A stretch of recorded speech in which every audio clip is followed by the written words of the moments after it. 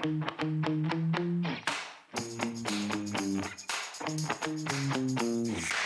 everybody, Cheryl Atkinson here. Welcome to another edition of the Cheryl Atkinson podcast on justthenews.com, a digital news site dedicated to facts, not spin, and reporting on underreported stories and views that cut across the grain. I hope you'll subscribe to all our Just the News podcasts, including John Solomon Reports and The Pod's Honest Truth. And I hope you'll consider pre-ordering my new book, Slanted, How the News Media Taught Us to Love Censorship and Hate Journalism, available wherever books can be ordered. Today we're going to look at one of the most important stories I've worked on in the past couple of years and talk about how it figures into the bigger picture of information manipulation that we're all being subjected to every day. I called it one of the most important stories I've worked on in the past couple of years. What makes it so? Well, it gets at the heart of alleged cover-up and corruption within some of our most trusted institutions, the Justice Department and our public health officials. It also is a story that impacts public health. You might say, well, there are a lot of stories about government corruption. There are a lot of stories about public health. But one thing I think elevates this story that we're going to talk about is that it's about a subject that almost nobody else in the news media will report anymore. And those types of stories are becoming increasingly common, sadly enough, in today's managed information landscape. So before I tell you the story, let me explain that at the start, about 15 years ago, this story topic was covered by every reputable media outlet. It was not considered the least bit controversial to report on it. But once certain powerful interests got a stranglehold on the media, the quasi-media, social media, public health offices, federal agencies, Congress, the same topic was irrationally controversialized so that no reporter or scientist dare touch it without risk of being smeared, slandered, defunded, or ruined. Well, to sum it up, under an unusual arrangement, when there are alleged injuries from vaccinations given to children or anybody, the federal government defends the vaccine companies in a special vaccine court. In other words, the alleged victims have to fight the Justice Department. Now, around 2007, one of the government's big expert witnesses, someone who testified that vaccines can't cause autism, was a pro-vaccine scientist named Dr. Andrew Zimmerman, a world-renowned Johns Hopkins pediatric neurologist with a great reputation. But the twist is that as medical science and knowledge about vaccines and autism advanced, Dr. Zimmerman, the government expert, the pro-vaccine scientist, reversed his opinion and came to understand, he said, that vaccines can and do cause autism in rare cases, and the mechanism by which it does this, well, there are actually several that scientists talk about, became fairly well known. He says he made sure to tell the Justice Department officials that he worked for as an expert witness about this important new information, but that when he did, they promptly fired him as an expert witness, that they hid his opinion and continued to misrepresent his opinion in court. Well, this was only known many years later, about a year and a half ago actually, when Dr. Zimmerman signed a sworn affidavit telling the story and naming names. So now take a listen to the report that I did for my Sunday television program, Full Measure, about this topic. Today we investigate one of the biggest medical controversies of our time, vaccines. There's little dispute about this much. Vaccines save many lives, and rarely they injure or kill. A special federal vaccine court has paid out billions for injuries from brain damage to death, but not for the form of brain injury we call autism. Now we have remarkable new information. A respected pro-vaccine medical expert used by the federal government to debunk the vaccine autism link says vaccines can cause autism after all. He claims he told that to government officials long ago, but they kept it secret. Yates Hazelhurst was born February 11th, 2000. Everything was normal, according to his medical records, until he suffered a severe reaction to vaccinations. Rolf Hazelhurst is Yates's dad. At first, I didn't believe it. I did not believe that vaccines could cause autism. I didn't believe it. This is today's hard reality for Yates. The trademark brain disease, pain, and inability to communicate that's common with severe autism. In 2007, Yates's father sued over his son's injuries in the little-known federal vaccine court. It was one of more than 5,000 vaccine autism claims. Congress created Vaccine Court in 1988 in consultation with the pharmaceutical industry. In the special court, vaccine makers don't defend their products. The federal government does it for them, using lawyers from the Justice Department. Money for victims comes from us, not the pharmaceutical industry, through patient fees added on to every vaccine given. Our hearings are all closed to the public. And that's statutory. In 2007, Yates's case and nearly all the other vaccine autism claims lost. The decision was based largely on the expert opinion of this man, Dr. Andrew Zimmerman, a world-renowned pediatric neurologist, shown here at a lecture. Dr. Zimmerman was the government's top expert witness and had testified that vaccines didn't cause autism. The debate was declared over. But now Dr. Zimmerman has provided remarkable new information. He claims that during the vaccine court hearings all those years ago, he privately told government lawyers that vaccines can and did cause autism in some children. That turnabout from the government's own chief medical expert stood to change everything about the vaccine autism debate, if the public were to find out. And he has come forward and explained how he told the United States government that vaccines can cause autism in a certain subset of children. And the United States government, the Department of Justice, suppressed his true opinions. Hazelhurst discovered that later when Dr. Zimmerman evaluated Yates as a teenager. That's when he partnered with vaccine safety advocate Robert F. Kennedy, Jr., who has a voice condition. This was one of the most consequential frauds, arguably in human history. Kennedy was instrumental in convincing Dr. Zimmerman to document his remarkable claim of the government covering up his true expert opinion on vaccines and autism. Dr. Zimmerman declined our interview request and referred us to his sworn affidavit. It says on June 15, 2007, he took aside the Department of Justice or DOJ lawyers he worked for defending vaccines in vaccine court. He told them that he discovered exceptions in which vaccinations could cause autism. I explained that in a subset of children, vaccine-induced fever and immune stimulation did cause regressive brain disease with features of autism spectrum disorder. This panicked the two DOJ attorneys, and they immediately fired Zimmerman. They called, that was on a Friday, and over the weekend they called Zimmerman and said his services would no longer be needed. They wanted to silence him. Days after the Department of Justice lawyers fired Dr. Zimmerman as their expert witness, he alleges they went on to misrepresent his opinion to continue to debunk autism claims. Records show that on June 18, 2007, a DOJ attorney Dr. Zimmerman spoke to told Vaccine Court, "We know Dr. Zimmerman's views on the issue. There is no scientific basis for a connection between vaccines and autism." Dr. Zimmerman now calls that highly misleading. The former DOJ lawyer didn't return our calls and emails. Kennedy has filed a fraud complaint with the Justice Department Inspector General, who told us they don't comment on investigations or potential investigations. Meantime, CDC, which promotes vaccines and monitors vaccine safety, never disclosed that the government's own one-time medical expert concluded vaccines can cause autism.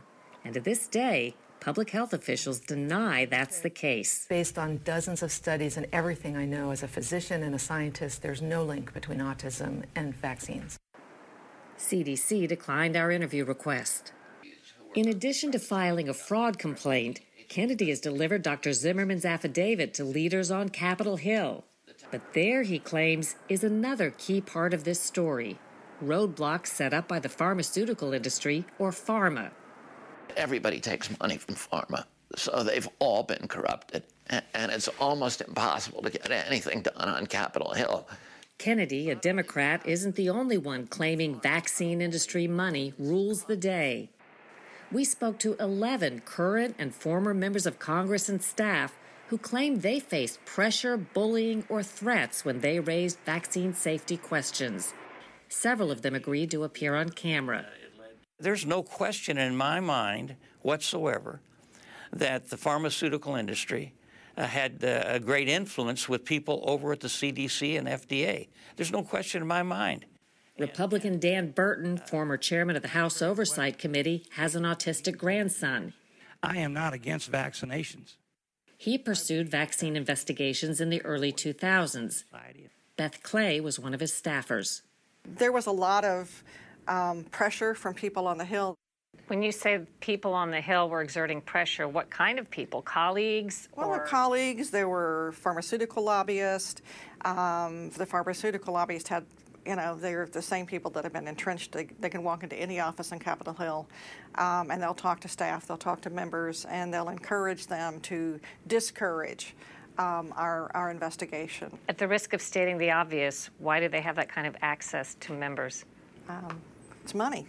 I mean, if you look at the donations over the last 20 years, the pharmaceutical industry, and Republican and Democrat, they're nonpartisan. They put money everywhere. Former Congressman Dr. Dave Weldon, a Republican, says he got the message loud and clear. If you would want to hold a hearing on an issue like vaccines and autism, your own leadership might fight you on that because of the financial influence the pharmaceutical industry No, they wouldn't has? fight you. They would kill it. It's dead. They don't even want to discuss it. It's dead on arrival. If you as an individual member want to take on the pharmaceutical industries, it's forget it. Can you describe an incident or just how that would go? It would typically be in a hallway or on the street, and people would come up to you and say, you really need to, back off on this. It could be bad for the community or bad for the country or bad for you. Weldon says he's generally pro-vaccine depending on the patient and the shot, and gives flu shots to adults. We asked him to review Dr. Zimmerman's new affidavit. I found his affidavit and testimony through that affidavit to be consistent with my opinions. Some children can get an autism spectrum disorder from a vaccine. Republican Bill Posey is a current member of Congress. I don't have to tell you that industry is a very, very powerful industry. Matter of fact, I don't know of anyone more powerful than that industry. Posey says his own party leaders twice promised to hold hearings on the topic, only to scuttle them in the end. Hazelhurst, who happens to be a criminal prosecutor, was scheduled to be a witness at one such congressional hearing. 2 weeks before the hearing in 2013, he briefed congressional staff. I presented at that congressional briefing, and I explained in that hearing, if I did to a criminal in a court of law what the United States Department of Justice did to vaccine-injured children, I would be disbarred and I would be facing criminal charges. I think that scared the hell out of them. The hearing was abruptly canceled. Meantime, Dr. Zimmerman, the one-time expert used to debunk vaccine autism claims, now says several of his own patients got autism from vaccines. Yates, let's get out of the car. They include Yates Hazelhurst. Today, with intensive treatment, Yates is doing better. His dad hopes the new testimony from a most unlikely source will get new attention. A child that was unnecessarily sacrificed, and hopefully good will come from his suffering. So again, that was a report that I did at the beginning of 2017. You can read more about this yourself if it interests you. You can go to SherylAttkisson.com and search Zimmerman, and you'll be able to see Dr. Zimmerman's biography, his published articles. You can read his sworn affidavit. You can find links to the video version of the story. By the way, Dr. Zimmerman is not anti-vaccine any more than I or others who report factually on vaccine safety or medical issues are. But the industry propagandists and their assistants in the media, the quasi-media, They've made this a way of their life to monitor, find, and go after people reporting these facts or scientists researching them. Logically, it's silly, really. It's like claiming that because I reported on Firestone tire problems that I'm anti-tire, or that because I've reported on fraud at certain nonprofits and charities that I'm anti-charity. That's ridiculous. But somehow this propaganda seems to ring true to some when they hear it, and of course it is inserted on the Wikipedia biographies of reporters, researchers, scientists who dare to simply report on this issue in a way that is off the infamous narrative. So that leads me to my next point. There is nothing in the news report you just heard that qualifies as fake news or false. You can certainly choose to believe that Dr. Zimmerman is wrong or that he's not telling the truth, but it's not fake or a lie that he filed a sworn affidavit, that he served as an expert witness for the Justice Department, that he concluded vaccines can cause autism after all, that he says the science supports that conclusion. It's not fake or a lie that he remains staunchly pro-vaccine, but believes there are some safety issues that can and should be addressed about vaccination. It's not fake or a lie that he claims there was a cover-up by our own health officials and Justice Department when he provided them with this information. But when this story has been shared, the story I did, on Facebook, Facebook has improperly flagged the story as false. Again, there is nothing that remotely qualifies as false. You can choose to agree with expert opinions or interpretations, or you can not like somebody, or you can even think somebody may be lying. But the story itself, recounting this information, is not false or fake. Well, we recently talked about the case of a coronavirus documentary that was also incorrectly flagged by Facebook in a fake fact check. The fact check actually traced to a U.S. scientist who works at the Chinese lab in question. In other words, information being censored on Facebook by Facebook is being done with the help of someone working with the Chinese, but that's not being disclosed when they make their fake fact check. In the bigger picture, then, we are back to the theme of how powerful forces are increasingly able to control what we see on the news, what we see on social media, on Twitter, on Facebook, what we read when we visit websites and blogs. They can make sure that you don't see or hear or believe information that they don't want you to see or hear or believe. We'll have more in just a moment.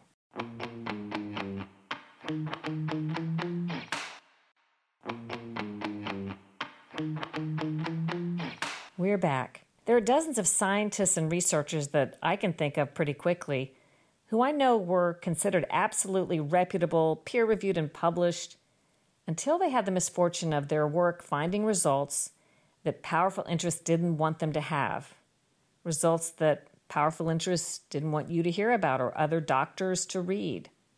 Then these same researchers are controversialized and smeared. They're fired from their institutions. They're defunded. They can't get federal grants. Federal agencies make sure they don't have money to survive professionally. Then consider what the former editor of the New England Journal of Medicine, Dr. Marcia Angel, told me for a report I did also in 2017. Dr. Angel said, most peer-reviewed published medical studies today are not to be believed because the special interests are controlling them too. Often it's the pharmaceutical industry, but there are other interests at play as well. This is the former head of the New England Journal of Medicine, and she says it's true and was true even then about her own publication. Here's a report that I did in 2017 with Dr. Angel, and I called it Fake Science. Take a listen. Our cover story this week may lead you to question much of what you hear and read about scientific and medical studies. It's a cautionary note issued by respected industry leaders who say unseen interests are exerting enormous control over research and what is or isn't published. Their startling claim that a large percentage of articles in prestigious medical journals are simply not to be believed. We begin with Dr. Marcia Angel of Harvard, a pioneer in the medical journal field. I think physicians and the public have come to believe that drugs are much better and much safer than they really are. What makes Dr. Marcia Angel's skepticism so remarkable is where she places much of the blame, on researchers and medical journals. That includes the prestigious New England Journal of Medicine, where she worked for 20 years and was its first female editor-in-chief from 1999 to 2000. Most people probably think an article is in a journal, probably written at a university based on independent study, and that's that. Yeah, it used to be that way, as you described it. Pretty simple. And it began to change as the pharmaceutical industry became richer, more powerful, more influential, and began to take over the sponsorship of probably most clinical research. But before we get to that, we begin with a more obvious example of questionable science, the chocolate diet. It was publicized by a slick marketing campaign and even a song. A scientist in Germany recommends a chocolate treat. The study was a hoax by a journalist to show how easy it is to get shoddy research published. I already knew that there were fake journals who would publish this stuff, but would journalists pick it up and turn it into a big story? And the sad answer is yes, very big. A chocolate diet is one thing, but more and more prestigious journals are getting caught inadvertently publishing false studies. What's your view of how much we can trust the articles that appear in these prestigious medical journals? One always has to be aware of the possibility that somebody who is an author or co-author or someone who was consulted to help support the research was a paid consultant by the pharmaceutical industry, and that's not always apparent. Dr. Howard Pomeranz is a neuro-ophthalmologist at the Hofstra Northwell School of Medicine. He's authored dozens of journal articles and says many studies are written by academic researchers fraught with conflicts of interest. In some cases, it sounds like it's nothing more than advertising by an employee that works for a drug company. It is, and I think that's often the way you have to look at it. I came to the New England Journal of Medicine in 1979. Starting about then was when you saw the drug companies assert more and more control. Until finally, they, over the next couple of decades, they began to treat the researchers as hired hands. They would design the research themselves. You know, you can do a lot of mischief in how you design a trial. Or we'll test this drug and we'll tell you whether it can be published or not. And so if it's a positive study, it's published. If it's a negative study, you never see the light of day. That happened in 2000. The makers of an experimental AIDS vaccine threatened to sue Dr. James Kahn, their lead researcher at the University of California, San Francisco, for $7 million to keep him from publishing study results showing the vaccine didn't work. An official of the company said something to the effect of, "We've put $30 million into that study. We have our rights," or something like that. Angel says as she applied due diligence to the many studies submitted to the New England Journal of Medicine, it started to feel like a losing battle.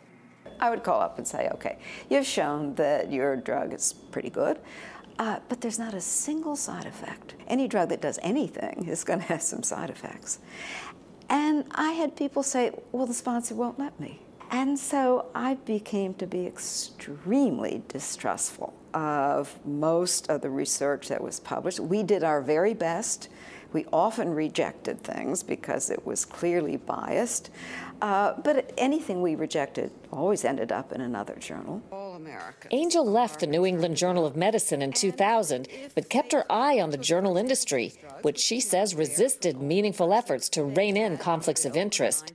In 2009, she wrote an article that famously declared, "It is simply no longer possible to believe much of the clinical research that is published."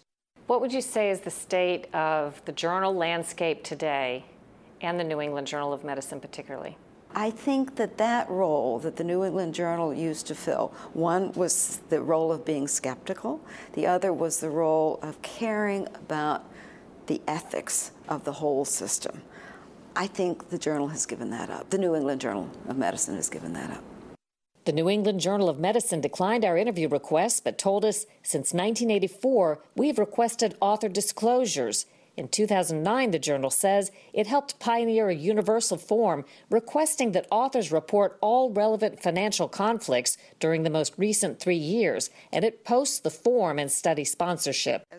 Besides Dr. Angel, another powerful voice is also weighing in. The current editor-in-chief of the British journal Lancet, Dr. Richard Horton, wrote a scathing editorial saying much of the scientific literature, perhaps half, may simply be untrue. Science has taken a turn towards darkness.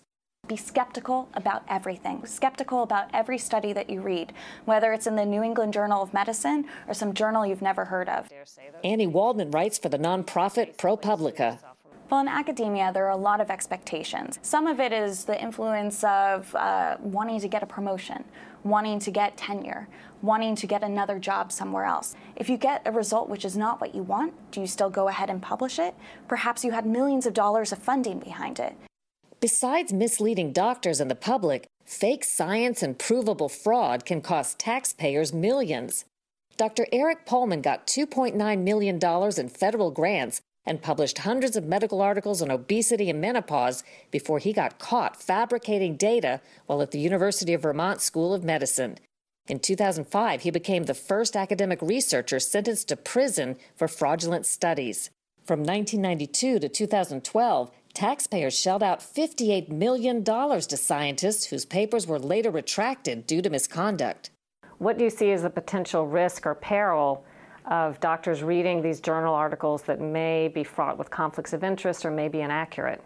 It ends up that a lot of us end up getting bought by the pharmaceutical industry.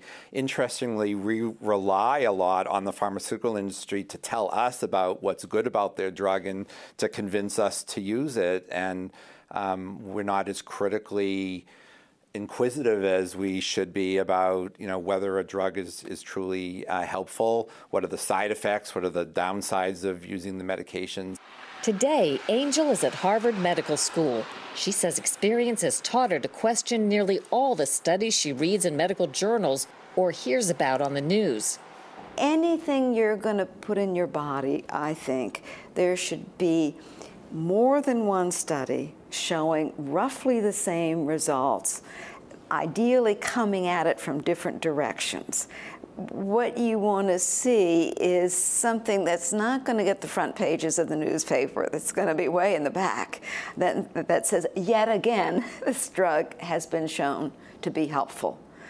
That's the one you should take, not the one that gets the headlines. Some journals are responding to the criticism. The prestigious British Medical Journal recently started requiring researchers to share data and allows dissenters to comment on its articles. For its part, the New England Journal of Medicine says experts put hundreds of hours of work in on each published paper to ensure they meet exacting standards. This is the Black Friday special for the holiday season. Just for my listeners, the Clean Phone, the top brand in UV sanitizing, is now offering their top-rated, top-selling, best-reviewed wand product at 50% off and free 2-day shipping. That's a great deal. The Clean Phone Wand is a handheld UV sanitizer that helps you eliminate 99.9% of bacteria and kill viruses in seconds on virtually any surface. It uses the same proven sanitizing technology employed by hospitals. Who wouldn't want that in your home? You can use it on packages, groceries, keyboards, tablets, money. Take it with you everywhere at 50% off and free 2-day shipping for a limited time. It's the perfect gift for anyone who needs it. It's super portable, and with days of battery life, you can take it anywhere and make sure your environment is clean and safe. COVID cases are on the rise, so get the Clean Phone Wand at 50% off right now, and they'll take 60% off a second wand. That's a great holiday gift for your family and your friends. So go to justthenewsshop.com, that's justthenewsshop.com, and get your Clean Phone Wand right now. This is an early Black Friday special, so don't miss out. Go to justthenewsshop.com right now. You can see the video version of that report by searching online for Fake Science in My Name or Fake Science in Full Measure. Also, all of these stories, I call them cover stories on my Full Measure program, can be found in one place. If you go to SherylAttkisson.com and look for the tab that says Full Measure, click on it, and you'll see that you can click on cover stories. All the cover stories are listed there. It's a great idea for binge watching. If you've missed seeing news that's nonpartisan and off the narrative, you can find it here, all in one place. Well, the coronavirus crisis is helping create what I feel is an atmosphere of critical mass when it comes to those trying to control our information, not just our medical information and the things we've talked about, but all of it. People know it's happening. They don't like it. They see how important it is. It's impacting things they care about. And that's a good thing that people recognize it. The question is, what are you going to do about it? I hope you enjoyed today's podcast. Check out justthenews.com and don't forget to subscribe to the Sharyl Attkisson podcast, my other podcast, Full Measure After Hours, and all of the Just the News podcasts wherever you like to listen. If you like the topics that I talk about in my podcast, I promise you will love my new book, Slanted: How the News Media Taught Us to Love Censorship and Hate Journalism. You can support independent journalism by pre-ordering that anywhere. Do your own research. Make up your own mind. Think for yourself.